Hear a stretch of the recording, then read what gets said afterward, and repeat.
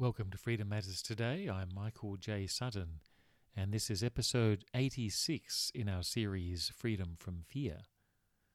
Today's episode, Freedom from Defenselessness. Freedom Matters Today looks at freedom from a Christian perspective, and this series is our second series.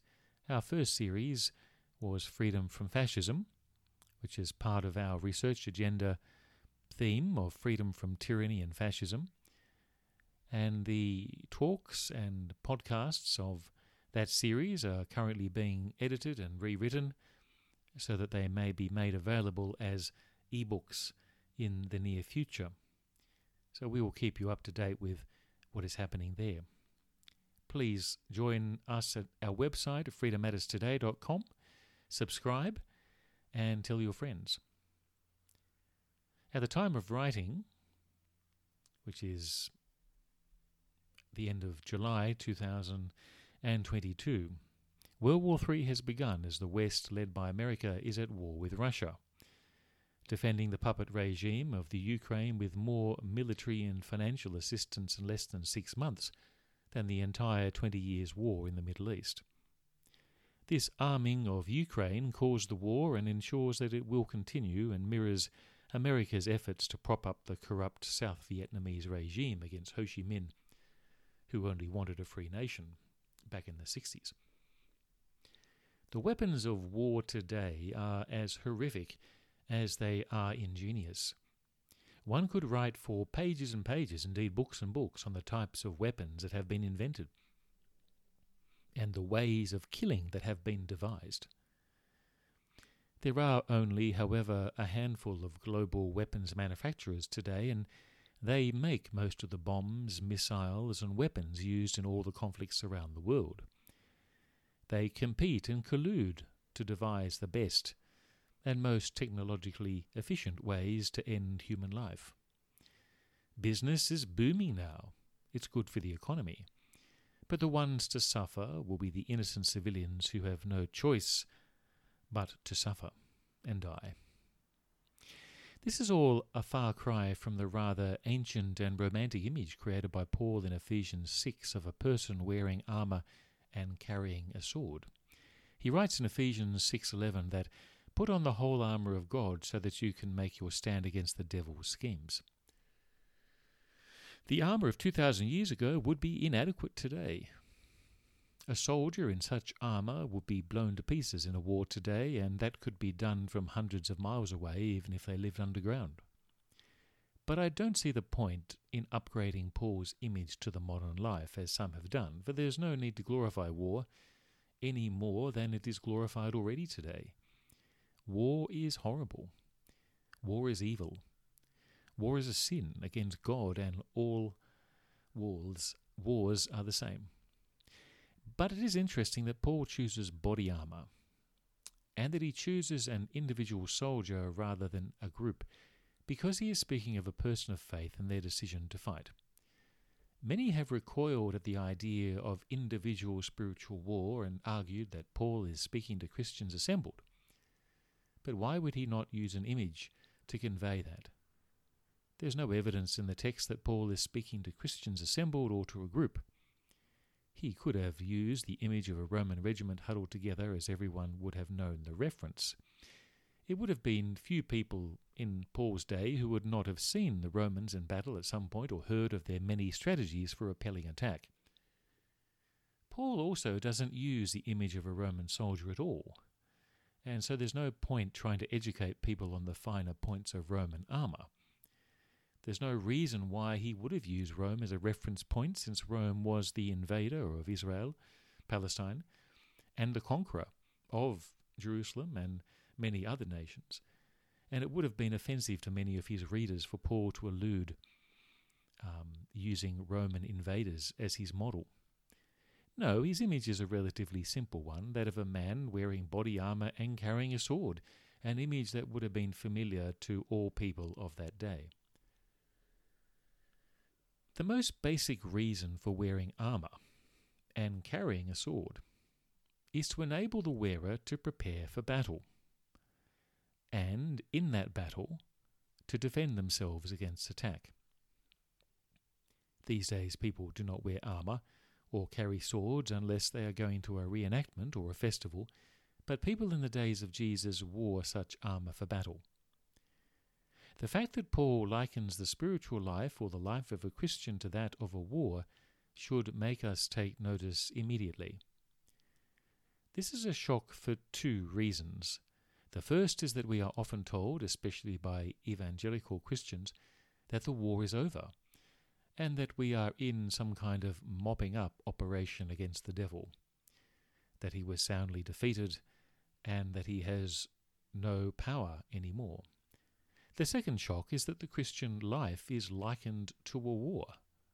Wars are horrible things, and it's a strange way to talk about a life that is lived in the light, as war is often associated with darkness and death.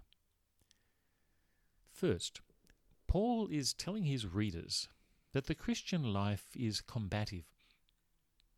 It's a struggle, a fight, a conflict, and that is quite consistent with what Jesus said in the Gospels. Paul is simply restating to his readers the same message that Jesus gave about counting the cost and carrying the cross. In Luke 9:23, for example, Jesus says, "Whoever wants to be my disciple must deny themselves and take up their cross daily and follow me."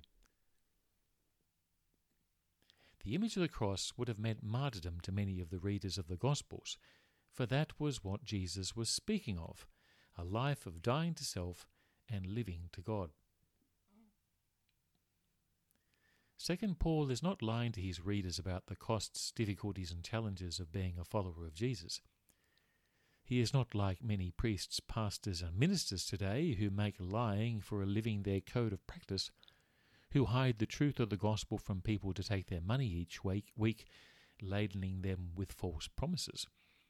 Paul, for all his faults, always tells it as it is. Christians need to put on spiritual armour. Christians need to fight. Christians need to be ready. Does not Jesus also say, "Watch and pray so that you will not fall into temptation"? Matthew 26 verse 41 and Luke 21 verse 36. Many evangelical Christians in the West present a false image of the Christian life by either painting a life of prosperity for Christians or dismissing spiritual realities. Some argue that there is no spiritual conflict because at the cross Satan was destroyed. Some argue that being a Christian is a ticket to the good life, a life of victorious Christian living, of prosperity and hope. Temptation ruins the first argument, and life wrecks the second, with the Christian who has been lied to by their church floundering on the rocks of despair and misery. Many never rise again, and few return to a life of confident faith. If only they opened their Bibles in the first place and did not listen to the church. Do not listen to the church, read your Bible instead. If only they turned to Paul's letter to the Ephesians and read what he said about being ready in battle against spiritual realities. If only they dismissed the smooth talking of the used car salesmen in the church with their false promises of an easy life, and turned the pages of the Bible to see that following Jesus is not easy. Jesus says in John chapter 15 verse 20, "Remember what I told you, a servant is not greater than his master. If they persecuted me, they will persecute you also. If they obeyed my teaching, they will obey yours also." It was fascinating in COVID hysteria to see many of the great evangelical preachers accept COVID passports to churches or church closures or whatever they needed to do to support the state, all out of a desire to avoid persecution. Many of these hypocrites were prepared to throw away a lifetime of Bible teaching at the first sign of actual persecution from the state. In other words, the good news of God's grace was only a message for the days of wealth and plenty and the days of good times. But when trouble came, they gave it all up. They were not prepared to fight. They did not have their armor on. They were too Western to prepare for spiritual battle. They had grown lazy and fat and corrupt in the West, and they lost sight of God. They closed their churches when the coronavirus was beginning, and they opened them when it got worse.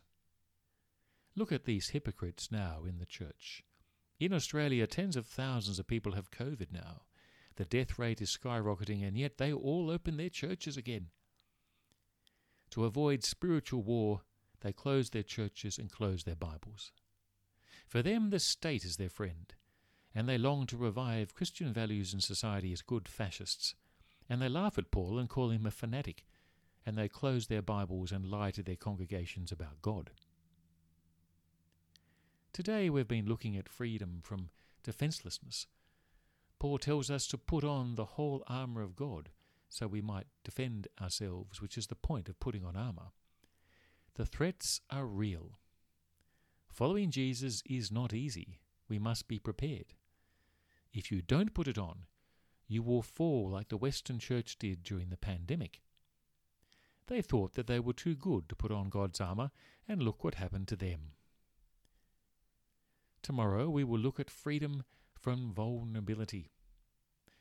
Remember, freedom matters today because you matter to God. Freedom Matters Today looks at freedom from a Christian perspective. There are 5 themes in our research agenda: freedom from fascism and tyranny, freedom from guilt and shame, freedom from fear and despair, freedom from past and prejudice, and freedom from sin and death. The goal of Freedom Matters Today is to look at freedom from a Christian perspective, and one of the ways we are doing that is through our blog, which can be read at freedommatterstoday.com, as well as our podcast, which is available on all good podcasting sites.